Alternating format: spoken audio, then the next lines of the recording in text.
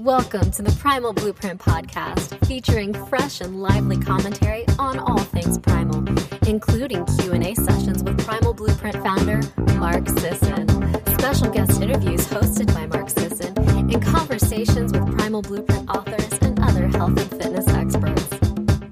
The show is presented by Damage Control Master Formula, the world's most potent multivitamin, mineral, antioxidant, anti-aging supplement, available at primalblueprint.com.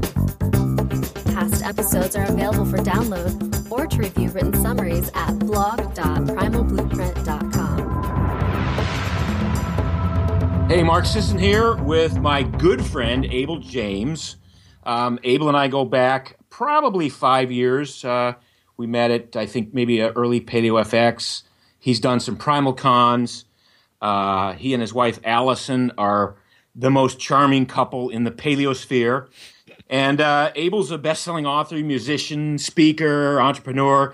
He's got an app called Caveman Feast that's like one of the top apps in the world. It bested the Food Network and Nickelodeon and even Angry Birds with more than 1,000 five-star reviews. Is that right, Abel? That's right.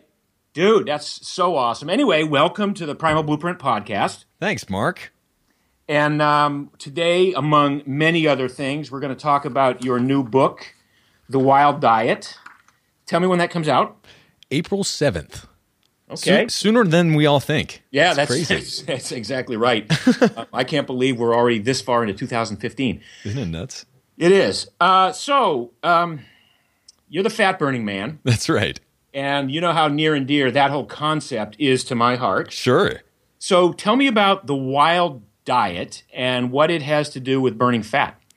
Yeah, so basically the way that I see it is there's this whole scene straight out of a horror movie, basically, where most of our food comes from in America these days. It wasn't always that way, as you and your listeners know well. But basically, if that's one world, the industrialized system that our food and our cars and other goods come from, which seems to serve efficiency really well, but not necessarily your health. There's that whole world, and then there's the opposite of that, the wild world, the things that were recently alive and well, that thrive in their natural environment, eating foods that they're meant to eat, not right. Foods that are stuffed down their throats or injected into them in some bizarre way. Right. I mean, it's stranger than fiction, and I try not to dwell on that too much, but basically say what you say, Mark, with it. This doesn't need to be complicated. There are a lot of people and there are a lot of special interests, in fact, trying to keep us as confounded as possible so that they can sell their magic pill. It's really a lot simpler than a lot of us are used to thinking. Okay. So the Wild Diet, what does it comprise? It's mostly vegetables. So whenever you're looking at a plate, you want to make sure that the volume comes from fibrous vegetables, and they should be as fresh as possible. The other pieces of it are somewhat open and depending on who you are and what your particular style is. But what ours tend to look like are a piece of meat, especially a fatty cut of meat from a good an animal raised in the way that it was meant to be raised. And we really, like, as foodies, we're big fans of like game animals. I know, Mark, you come from a similar place to me. Actually, you're from Maine. I'm from New Hampshire, middle of nowhere, and growing up, we'd eat venison, bear sometimes, moose, all sorts of different flavorful meats. And so you want to make sure that comes from the best possible animal source. And if it's a plant source, you want to be getting your food calories from something that's delicious, like an avocado, filled with fat. Coconuts are also great with that, and rounded out with a fibrous carb. So really what you're looking at are these foods that are immensely filling, this roughage and this food that takes up ultimate size in your belly without driving all of your hormones out of whack, which is basically what happens when you eat processed food. So when you get away from processed food and eat foods that are intact and whole, then basically you let your body do the right kind of work. Okay. Now, I agree with you Yeah. 100%, and I'm on your side. Totally. But I gotta give you all the hard questions. So, what is it you want your body to do? I mean, what's the body going to do with this food that it couldn't do with a good cut of meat that I get down at the supermarket, or with the non-organic vegetables, or with a baked potato? So I think you can. I know you can attest to that because I've eaten with you, Mark. But the fresher your food is, the more tastes it has within it. So we're used to eating food that, if you go to a burger chain and then you take a look at the fixins, what you see are these pale tomatoes and this wilted iceberg lettuce and maybe some onions if you're lucky, that taste like, they taste like something, but they don't taste like a lot of things. But when you go for food, we've for the past 6 months been living off the grid and just traveling the world. And one of the coolest things when you go to a place like Bali that's volcanic is you can actually taste in the chocolate, in the coffee, and even in some of their fruits and vegetables, the minerals that are in the soil. That's the way that it used to be. That's the way that food from organic farms can taste. You get, instead of this one kind of vague flavor of tomato, you eat this ugly beefsteak tomato that that isn't just interesting to look at, but colorful and tastes like. It has almost like you're tasting a wine. It has a lot of fruity little nuances to it and these other kind of more grittier flavors. And once you open up your palate to those sorts of flavors, it's hard to go back to processed food. That's a good point. I agree 100%. So now we look at why would I want to do a diet like this? And one of the reasons is health, but perhaps an even more overpowering reason is it just tastes better. Right. It just is more satisfying.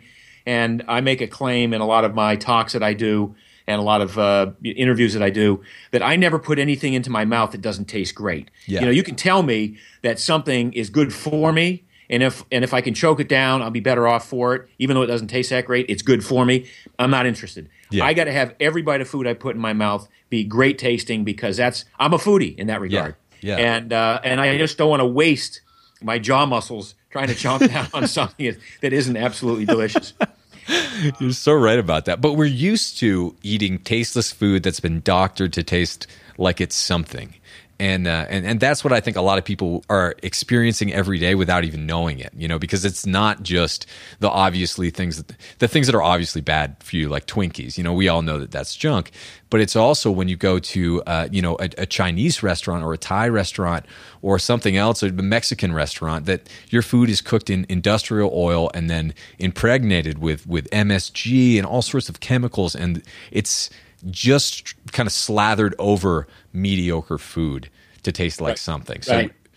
No, we can do better. You mentioned Bali, and that's one of my favorite places in the world. Bali is magic. I didn't know that. Yeah. Oh my God. No, absolutely.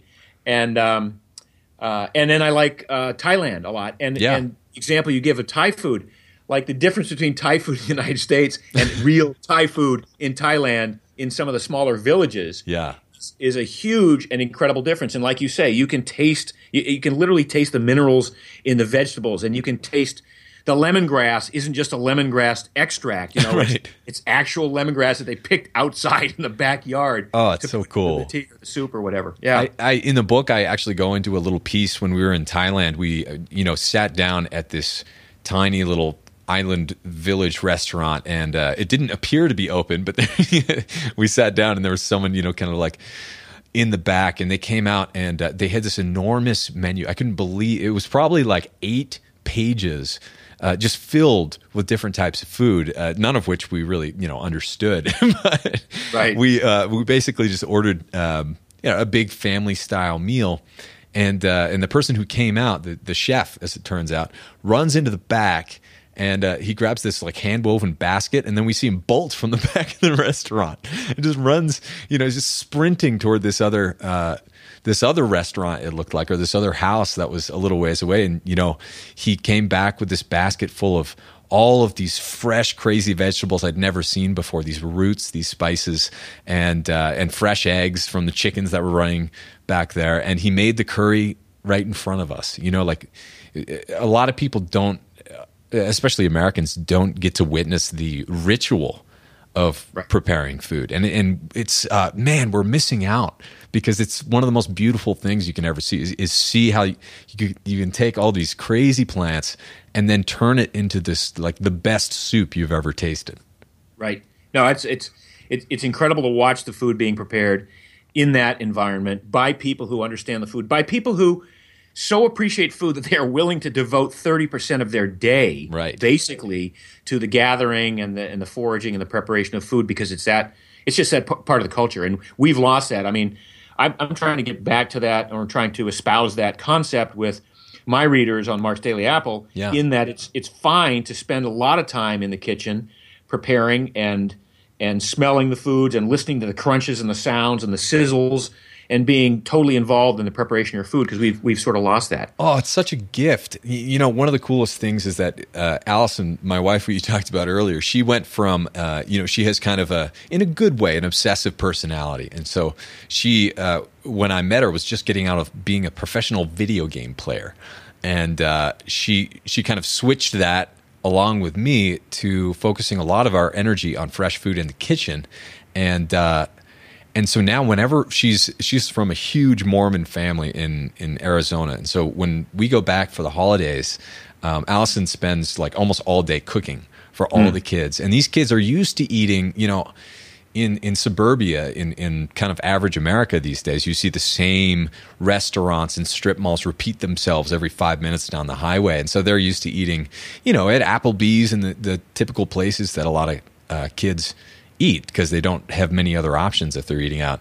And so a lot of the parents weren't so sure about, they were worried that they wouldn't like our food or Allison's food. And man, it was such the opposite experience. It's like all these tiny little cousins are coming on, and they want to taste the tomatoes. They want to help us, make the salads and even make some of the, pumpkin pie as a whole family, when you eat it together, is a totally different thing than when you pick it up at Costco. It's really changed their family in a lot of ways, and it's a beautiful thing.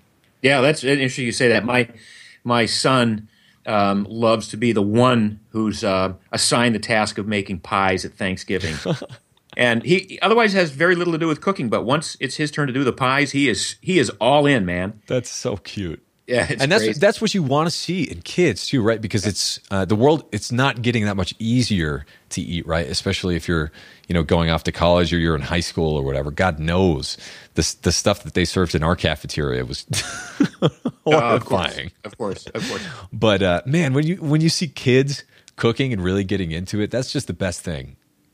Yeah, and it sets them up for a potentially successful lifestyle of energy and weight maintenance, and food and all of the things that you want for your kids too. So it's like it runs on autopilot. If you know how to cook, even if you know how to scramble a few eggs, you're not stuck eating Easy Mac every day. Yeah, exactly right. So you've been living off the grid. You mentioned growing up or going to school in New Hampshire, and I grew up in Maine, so we know the backwoods pretty significantly. And now you're based kind of out of Colorado now, but you've been living off the grid in an RV the last year or so? Yeah, it's been really cool. So it was I actually haven't recorded my show. I just started again, but not since last April or May. And we were in Austin for the past 6 years, as you know, and actually did a cool Primal Con there, which was a lot of fun. Yeah. And we decided to we'll probably get old and boring and settle down and have kids in the next few years. So we decided to get our wiggles out and do the opposite, right? And just travel as much as we can and live off the grid. So we sold everything. I sold my cars, my house, and pretty much all of our stuff. And we immediately flew abroad. We went to Fiji, Australia, Bali. We were in Thailand for a little bit, and we're going to Peru next week. And in between, we've been actually living mostly in national and state parks, just kind of all across the Southwest and some other parts of the country. And it's just been, you wrote a whole book about, recharging in the wilderness. And so I can attest. Yeah. No, it's the real deal. I'm jealous because I write about it, but I don't do it like you Right. like you're doing it. Well, it's I try. hard. Yeah. Seriously, I try. I got Yeah. a backyard, and I can wander out in my backyard, and I can go for a hike, and I can go paddle. But to be really out in the middle of nature, and not just to visit and then go home, but Right. to make that your home, is a pretty special time of life, I would imagine. Oh, it is. And, it's so bizarre because you get used to spending your days in the woods, not really talking to anyone, not really, you find out that English isn't that useful of a language after all. Right. And, oh man, it was really interesting when we were living, in a state park for, it was a few weeks, probably like 3 weeks we were living up there, and there was nobody there. It's the off season, going mountain biking and hiking every day. Just the best. And pretty much living amongst the animals, and not really going into town except for maybe once a week to get supplies like water and a little bit of like greens or something like that. But when we came back into town, when we started to see, all of the beautiful formations of rock and trees turn into Hardee's and like Home Depot and then Lowe's and then Starbucks. It's just, wow, it's a powerful thing to kind of, you don't realize how much it messes with your head when you're deeply entrenched in it and you're used to seeing all of these signs of hamburgers and, the newest movie and the newest crap you're supposed to buy. But when you drive back into it after a while being out of it, it's really hard. We were actually, borderline depressed for a few days, like being stuck in a city after that. Right. So this all sounds phenomenal. It all sounds idyllic. It all sounds like something that not only people should do, but probably a lot of people would want to do if they had the means or if they had the time or if their family situation was such. But, the reality of life kind of sits in, and we can't have access to that sort of idyllic lifestyle. So how do we deal? What can we do? Do you talk about this in the book? Yeah. How we can incorporate some of these strategies, if you will, into a truly modern lifestyle. Totally. Well, I guess the first thing would be kind of like a little cheat sheet to how you can do this right now, which is the first thing that we do when we get to a new town or a new city or whatever is look for the closest park. One of the reasons we do that is because we have a rambunctious yellow lab who's 75 pounds of pure energy, but also for ourselves. Like we try our very best to get outside, get some sun pretty much every day. And I'll just give an example. Like we were staying with some friends out near Irvine, California. And they have dogs that they never really take out either. But we said, why don't we just go out for a hike? And they're like, well, we don't know if there's really anything around here. And they looked it up, and sure enough, like a 21-minute drive away, there's this enormous reserve that's just, nobody's there. You have it all to yourself. You can bring the dogs. And so we went out there on a Sunday and just had, one of the best days a family could ever have. And so I think for a lot of people out there, it's easy to not take that little trip of 21 minutes away. For a lot of people, the closest park or creek or whatever connects you with nature is so close. And all you have to do, you have a map on whatever you're using to listen to this right now. Yeah, good point. Look for the green space and go there. Right. That's great. And I'm going to do that right after this. I swear to God, I'm going to hike. I've got the bug again. Yeah. So initially, you say you lost 20 pounds in 40 days eating bacon, chocolate, and butter. All right. So that's a bit hyperbolic, we might say. But so let's go into that a little bit. So here's what happened. Basically, the longer version of that story is I worked my way through college and had some hefty loans. I took a job in consulting, and when I took that job to pay off my loans, I also, for the first time in my life, this is a really good job, and I had basically the best insurance you could get. And so I went to the best doctors I could go to in Washington, D.C. for months, and basically said, well, okay, what sort of work can you do on me that will, take advantage of this time in my life? I want to preempt all these conditions that my family struggled with. And so, he for the first time in my life, I really started seriously thinking about dieting or whatever, because, my family has a history of high blood pressure and thyroid problems and other things like that. And so I followed my doctor's advice and kind of went down the traditional allopathic path of healing or preempting disease by giving it to you. And so I was always a runner, but at that point he said, you need to run more, you need to jog more, eat fewer calories, and eat almost no fat. And that was the first time in my life that I really went on a low fat, low calorie diet. I was always an athlete; it was never really a problem, but over the course of time, and it's not just the diet that came from my doctor, but it was also a function of working in consulting during the day, a desk job, combined with moonlighting as a computer programmer and playing gigs at night on the weekend. It was a whole lifestyle thing. But basically, I was following the American dream, and every time I went into the doctor, it was a little bit worse. Like my triglycerides had gone up, or my blood pressure was a little bit higher, despite the fact that I'm eating lower and lower fat. And so I basically followed this rabbit hole to the point where I looked in the mirror and I was 20 pounds overweight. If you look at the pictures of me, my skin's all saggy. I looked like I was 40 years old. And you were a young man at this point. And I was like 23, 24 years old at this point.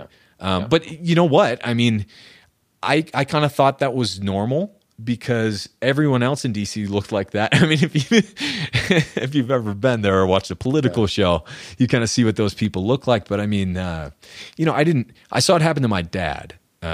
He was a stonemason, this, strapping, athletic, barrel-chested guy. And he went from having about 2 years of work being booked out in advance to the economy tanking and having no work whatsoever. So he had to take a desk job, and I saw him, pack on 30 plus pounds, and basically the same thing that I kind of saw happening to me. I'd already seen how that played out. Mm-hmm. And I think a lot of us have, but we just kind of write it off to, oh, that's your genetics, or you're just getting old. That's what happens. And not really like dialing in the diet or the physicality, that aspect of it, and certainly the lifestyle aspect, which is that we shouldn't be living like caged animals in rooms with fake lights with them and fake plants and breathing in toxic fumes all day. It's really a much bigger thing than just eating bacon. I mean, it's a funny joke that we all abuse, that we can get away with eating bacon and have something that delicious in our lives. But the truth of the matter is that it's a much more holistic thing. So you clearly when people look at you and Google your name and they come up with the washboard abs and they show all the poses. I took a page out of Mark Sisson's book with that one. Exactly right. Set myself up for that. So, but anyway, so you clearly did something to fix it. When was the aha moment, and how did that transition ultimately take place? Yeah, so it was. I've always loved to experiment on myself, even if I was drinking the wrong Kool-Aid, which happens sometimes. And so that's kind of the example that I tell about myself when I was overweight and sick in my early 20s, not because I'm special, but because that's so normal, because so many of us are used to that, or maybe even experiencing that right now. But for me, it was basically looking at myself in the mirror. I saw some pictures of myself, and I was like, God, that doesn't look like me at all. And then, my boss actually started ragging on me for getting fat, and I'm like, oh my God, like this clearly isn't working. What else is out there? And so I was, at the time really interested. I'd always been interested in the woo-woo holistic side of things because my mom she's been a holistic healer for decades and wrote a book about that. So there's always been that side, but I started to get into like the old bodybuilding opus books and the deep underground pieces of bodybuilding culture from the 60s and the 70s. My brother watched Pumping Iron, and he put on like 40 pounds of mass in the next 6 months, and I'm like, like maybe there's something to this.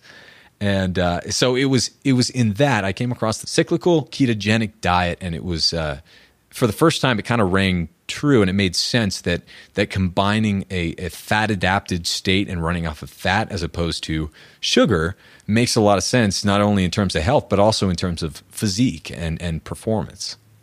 Right. So cyclic ketogenic diet means you're in ketosis sometimes, you're out of ketosis sometimes.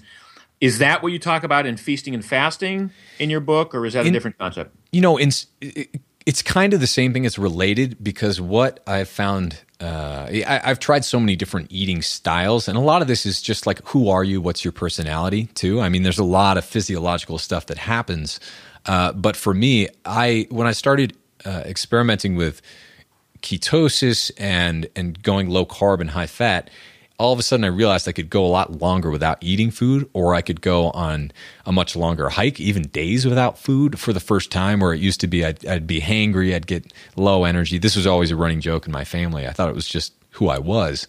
But the fasting and feasting, like for example, today, this is the 7th interview I've done because I like to batch them, but I haven't eaten anything. In the mornings, I might have a bit of fish oil, or maybe some supplements or some adaptogens or powdered greens or something like that. Maybe a bit of fruit or raw veggies, but basically raw food during the day, not really cooked food, aside from perhaps some bone broth or something like that, or a soup. And then the heavy meal would be at night.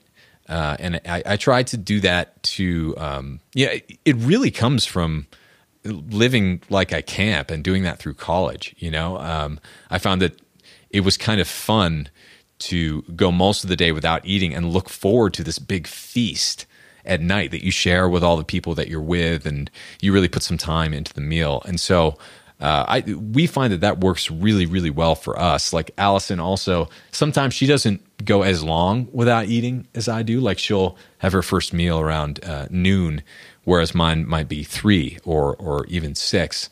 But for the most part, skipping breakfast and certainly skipping carbs in the morning has been one of the biggest changes we've made that just it makes everything better. Yeah, I agree. I've been doing that for a long time, and it's what I would call and others of us in the paleo community would call a compressed eating window. Yeah. So you're doing a mini fast every day. Last meal might be 7 o'clock, 7:30 at night, and then the next meal might not be till noon or 1. In my case, in Allison's case perhaps, but maybe in your case 3, 4, or 5 o'clock at night. And then you certainly enjoy. And by the way, you enjoy the energy that you continue to have even though you're not eating, and that's the huge part. That's the really freeing, empowering part of this whole strategy. Is knowing that you are getting through the day with even blood sugar, with an even energy and mood, and you're burning body fat to do it. It's the best. And you really do. It's a different kind of energy than most people are used to, I think. When you start to experience it, it's just rocking, The idea, man, if I tried to tell myself a few years ago that I could go all day, like basically putting on a show, right? Because you do 7 1-hour shows, and it's very similar to playing music. Yeah. It's a huge mental tax if you let it be one, or if you eat some carbs. But if you stay away from them, and especially, this is a big thing, the cycle almost rewards itself. So it's like the bigger and more hearty and satisfying the meal you have the night before, the more energy you have the next day, up to a point. You don't want to stuff yourself to the gills, but there is a temptation to see how little food you can get away with, and sometimes that can backfire if you have a really active next day. Right. Yeah, it's in this lifestyle that we've carved out for ourselves, which is pretty hectic on some occasions. You do sort of have to plan ahead, and if you are going to fast or cut way back on what you eat, you probably need to be mindful of what's in store over the next 24-hour period, so the wheels don't come off. Yeah. But by the same token, when you become good at burning fat, there is this renewed ability to go long periods of time doing relatively moderate intensity tasks. And you mentioned hiking without eating. That's one of the strategies that we do in the new Primal Endurance book, which is to say, okay, cool. once you become good at burning fat, rather than going out and running 20 miles and carrying a gel pack, why don't you go on a hike and bring some stuff along, but see how far you can go without eating anything, just drinking water. Yeah. Because if you're good at burning fat, you'll be able to perform at that level of that sort of low-level aerobic output just on fat alone, and not tap in your glycogen stores, and not get lightheaded and all of the other stuff that we would come to expect if we were sugar burners. And then when you go and you eat your meal after, it's like your muscles are stoked. They're primed for that, and they're ready to assimilate all of the nutrients and all of the extra energy that's coming in a way that you wouldn't be if you were just kind of like shoveling food into your mouth all day. So it's another way to regain insulin sensitivity. That's right. Yeah. So you're basically suggesting that people eat more healthy fats. And, again, hey, look, you're preaching the choir with me, okay? Yeah. But for the listeners, I want to delve deeply into this eating more fat and more healthy fats. And you said the only thing you might take in the morning might be some fish oil. I hope you take it in a capsule form. But straight out of the liver. Straight out the liver, yeah. Squeeze the liver. Hold it up over your head and squeeze it out. So tell me a little bit more about healthy fats. We talked about avocado. We talked about some coconut oil. What are some of your other favorite healthy fats? I've always been a dairy fiend. I love it. It doesn't work with everyone. In fact, my brother, we were raised, he was always the one who couldn't drink milk because he was lactose intolerant. But it was interesting because he went on to work on an organic farm and actually still does that. And it was on that farm he started making cheese and even tried not just the cheese but the milk that came from the grass-fed cows and wasn't superheated or homogenized or doctored in any way that we're all used to in store-bought milk. He could drink that just fine. He could eat the yogurt. He could eat the cheese. In fact, he quite liked it. And I think that's a cool thing that I think a lot of people don't take advantage of. They're like, oh, I can't do dairy. The reason that most people can't do dairy, I think, is just because they're not getting their hands on the right kind of dairy. Because I think it's a crime that Cheese Whiz counts as dairy just as much as, like a totally raw brie made by someone who has been studying making brie for 40 years. Right. It's a travesty. So for me, I love grass-fed heavy cream in butter. But Allison, she doesn't do quite as well with like the milk solids or the lactose. So if we're cooking, especially high temperature, ghee is great. I have trouble with olives, which a lot of people, it's like one of the best fats there is. But for whatever reason, I don't get along with it. And neither does my mom. It's just kind of like something. So you need to kind of, whatever they are, whatever your healthy fat is, I would say if there's a rule to follow, it would be as close to the natural world as possible. So you don't want things that have been heated, treated, adulterated, or invented in your as a source of fat. It's easy to forget the things that we've already experienced and like laughed about during a news bit 10 years ago. But you remember that stuff? I think it was Olestra, where you ate this stuff and then you were subjected to anal leakage. I think anal leakage. That's right. Yeah. That was even listed in the contraindications. Right. So if they're admitting that happens on the package, I mean, God knows that is not good for you, obviously. But it doesn't matter. I mean, obviously that thing has fallen out of fashion, but there are a lot of things just like that we're eating right now without knowing it. So it's a matter of doing the work and making sure that whatever fat you're eating, from avocados, coconut, from animals or anything else, that is coming from someplace that's real and not from a marketer, straight out of a marketer's mouth. Right. In the early parts of this interview, you mentioned the base of your eating strategy still being vegetables, and I agree with that. Yeah. And you also mentioned the fibrous component, and we'll both agree and note that in the last couple of years, this concept of resistant starch, soluble and insoluble fibers being more prevalent in the diet and feeding the microbiota, being an important part of a healthy diet. Let's talk a little bit more about that. Cool. So if you look at animal studies, I love, especially, I studied brain science back in the day, so I'm a huge nerd, but I loved looking at animal studies.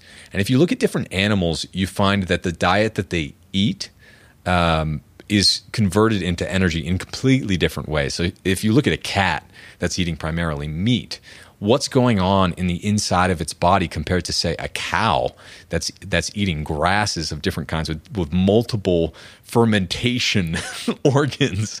I mean, it's a completely different thing, and we fall somewhere in between. So yes, we can survive by eating, just meats. If we needed to, or if we had to, we could survive on a lot of things. But what's best for us is something that's in between. We're omnivores. And so when you're eating that roughage and that fiber, it's easy to forget or never have learned that the vast majority of cells in and on your body aren't even human. They're little bacteria. And these bacteria play a fundamental role in taking the food that crosses your lips and turning it into actual, cells that can operate within your body. For all of those, it's kind of like the human body is an ecosystem more than it's one unit. So acknowledging that, you have to look at the food for those little guys, which is, the resistant starch and the other things that you talked about, the fiber that you find in real food and that you don't find. This is the stuff that's been processed out of industrial food. So do you eat grains at all? Sometimes we do eat grains, but it's kind of the sprouted quinoa ancient grain variety. We're not making a big effort to eat them usually. It'll be when we're eating out, or occasionally we'll have some, doing a lot of international travel. One of the things we do eat is rice. And I think that has its place in the diet of some people. I would hesitate to say that it's great for everyone, but I know that at this point in our lives, eating some rice at night with our evening meal, or some quinoa, or even some legumes that have been treated the right way and come from the right place, is a nice way to kind of get some variability in your diet. From more than anything else, it's not even like we're trying to eat grains for health. It's like we're trying to optimize the amount of foods all the time that we're getting. You want that diversity, and you want to eat with the seasons. So it's something that we have a lot of fun doing. I like that. I like that a lot. And when I get into a debate with the very low carb group, and I say that even though I've been sort of painted in a corner as a carnivore with Primal Blueprint, I still, if you look at my food pyramid, there's still vegetables at the base of it. Right. And they say, well, why is that? Is that because of health reasons? Are you acknowledging that you may be a closet vegetarian? I go, no, I just like the taste of vegetables, and I want to include as many different forms of food in my eating strategy as possible, so that I can, once again, enjoy every bite of food I put in my mouth. There are so many, especially, as Americans, we're robbed of a lot of the diversity that other cultures get. But when you go to another country, like one of the islands, especially, that has some of the fruit that only, kind of grows there and only stays there, or some of the vegetables that you see. I mean, this stuff, the fruits taste like vegetables, the vegetables taste like fruits, and all of it is just so delicious from the texture.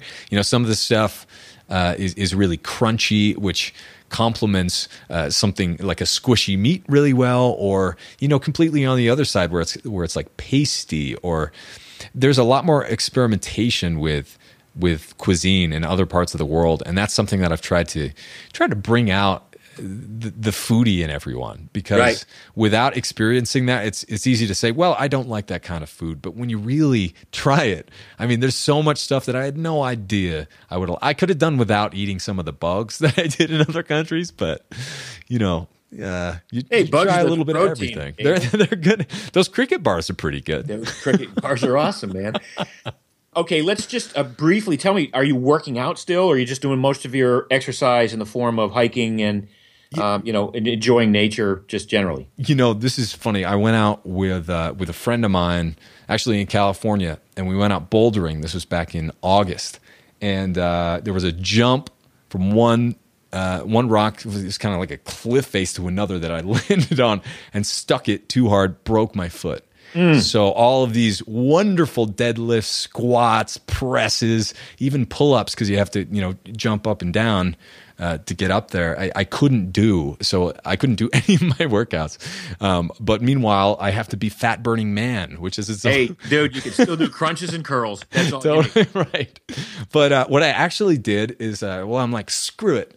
And so I just went inverted and started doing handstand push-ups and leg drains and using my hands as feet and getting more into balance and mobility. And one thing that I've been doing for a while now that's really helped has been Qigong every morning.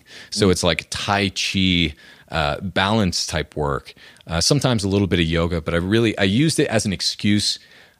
I knew I should have been doing this anyway before I was injured, but you really should be working on not just your strength, but your mobility, your balance, your form, your symmetry, the boring stuff that isn't that exciting. Yeah, because it doesn't burn calories, right? But I mean, I'm not one who's in favor of counting calories you burn. I'm all in favor of movement, and something like Tai Chi or Qigong that just puts you through so many planes and ranges of motion, right? And that's why you can do it whether you're 19 or whether you're 85, right? Yeah. And once I started doing that for a while and really focusing on that, I was shocked because I got personal bests in almost everything I did after. So after taking time away from those big lists and focusing on all of the right stuff for a while, it made me come back so much stronger. I even went, I used an excuse. I try to give myself no excuses, not to work out or not to succeed or whatever, because I think we're kind of from the same mold, Mark, where it's just, 110% at all times. So, right. Push-ups weren't enough. So I tried fingertip push-ups. And at the beginning, I could do like 3 or 5 of them. And man, that hurts. It sucks. You can do 5 fingertip push-ups? Jeez, I'm impressed. Well, I kept doing it. Yeah. And now I got to the point where I can do pretty much as many as I can do a regular push-up. Oh, wow. Just because you add a few a week or whatever, and eventually you get to the point where your bones you can watch your bones grow. Wow. You can watch your body adapt. And you know that I'm a guitar player as well, Mark. My guitar playing got way better because all of a sudden my hands are so much stronger and I have more precision with where I'm putting everything. So it's just another way to kind of explain that it doesn't matter what your workout is. You just need to elect to think with whatever situation that comes at you. Because it's the situation. Yeah. You got to make the best of it. Now with fingertip push-ups, you can cut like Ralph Macchio in Crossroads. That's right. You know what I'm talking about? I know exactly what you're talking about. All right. Speaking of which, by the way, you just finished recording an album in Nashville with members of the Tim McGraw Band? Yeah. Tell me about that. It's totally crazy because Mark, because you share some of them, you get some really special notes from people sometimes who have been affected by, listening to your show or reading your blog or whatever. And so I got this one a couple years ago from a guy named Denny. And he said he was a musician out of Nashville. And it was a really genuine note that kind of resonated with me. And he said he'd lost 45 pounds and a lot of other people in the band had too. And then at the bottom, I looked down and it said, band leader of the Tim McGraw Band. And I was like, oh my God, like, really? And so we got on the phone and we chatted and I invited him on the show because, losing weight on the road is something that a lot of people use as their excuse and is to be fair. It just isn't done. It's not done and it's really hard to do. Yeah. So little did I know, I thought I was just, talking into a microphone on my computer, but like the Tim McGraw Band was listening and having some real success with some of this stuff. And so they came through Austin and Denny had me on, he took me on the tour bus and he introduced me to the rest of the band and they're all like, oh my God, fat burning man. And I'm like, you guys gotta be kidding me right now. And they said that like Billy, the keyboard player, told Allison that the only reason he was eating this way is because he could eat her coffee cake that was in one of our apps. And, they're showing off by like, they have these Brazil nuts and like all this fresh produce and, they're drinking coffee. And it was just so cool to kind of see that was the first time that I'd really felt like people were listening, like really listening. That's so cool. Because they knew more about, what I talked about than I did. And, then we just started jamming and they invited me out to Nashville for a bit and we accidentally recorded like this whole album with these guys. I mean, they're legends, like the bass player, a man named David. He's Bonnie Raitt said that he was badder than God. Which, like, I mean, he's played with Elton John, Billy Joel, Creedence, like just unbelievable stuff. And so getting together with these guys, and, you know, Fat Burning Man for me was kind of a departure from music, actually. I'd been playing and going on tour for a while, just burned myself out. And it was easy enough to, you know, hook up my microphone and do a podcast instead. But it's so hilarious and beautiful, I think, that the podcast itself kind of pulled me back into that world. And so the album itself, we're calling it Swamp Thing, I think, and should be coming out in the next few months, probably by springtime. That's exciting. I'm sure you'll let everybody know on your podcast and on your websites and on your Instagram and on your Pinterest and your Twitter and your Facebook and all that stuff. Oh, man. Right? There's too much these days. There is. So speaking of all this, how do we find out about The Wild Diet, the book, where to order it, and all of that good stuff? Well, we tried to make this simple for everyone, and it's wilddietbook.com is the best way to go and grab it. But it's also available where books are available. So it's pre-order right now. It's coming out on April 7th, and it's basically a lot of stories, kind of memoirs that encapsulate really awesome, delicious, fat-heavy recipes that will help you reach your goals as well. So we have, you know, pumpkin pie in there and cheesecake, but we also have much more reasonable things like, you know, salmon salad. Reasonable. I mean, so it's been so cool because it's so many family recipes that we've been eating, you know, for generations. As my dad's side of the family is farmers, and Allison comes from you know, a huge Mormon family, so they have some cool ones in there too. And it's just been such a pleasure to put it all together, and it's even better that it's done. Yeah, exactly. Always exciting to get those things finished and off to the publisher. Right. Hey, Abel James, man, it's been great catching up with you. I'm so jealous of your lifestyle right now. Young, beautiful wife, traveling the country with your dog. I mean, there's 4 songs right there, right? That's 4 songs, yeah. Exactly. So glad you could join us today, and looking forward to catching up with you. PaleoFX maybe next? Yeah, we'll definitely see you there. Well, awesome. Thank you, Mark. I want everyone to know that I consider you not only a true friend, but a mentor as well. So thank you so much for everything that you've done. I mean, it's changed the whole game, and I don't think I could have existed without you. Appreciate that, man. I mean it. Yeah, so thank you, Mark, and thank you for listening. Care. Cheers. All right. And this is Mark signing off from the Malibu studios. Safeguard your health with the most comprehensive all-in-one nutritional supplement on the planet. Primal Nutrition's Damage Control Master Formula. Forget mixing and matching with multiple bottles of individual agents. Now you can just take a single packet of the most potent and optimally balanced multivitamin, multi-mineral, antioxidant formula available on the market. You'll enjoy complete immune system, cardiovascular, memory, nerve, bone, liver, and anti-stress support, and much more. With 51 research-proven ingredients, Damage Control Master Formula helps you combat oxidative damage in every cell and every system in your body, and shore up any dietary shortcomings with complete protection. Order Damage Control Master Formula today at primalblueprint.com and check out the incredible free shipping offer for our convenient and custom-designed auto-ship program.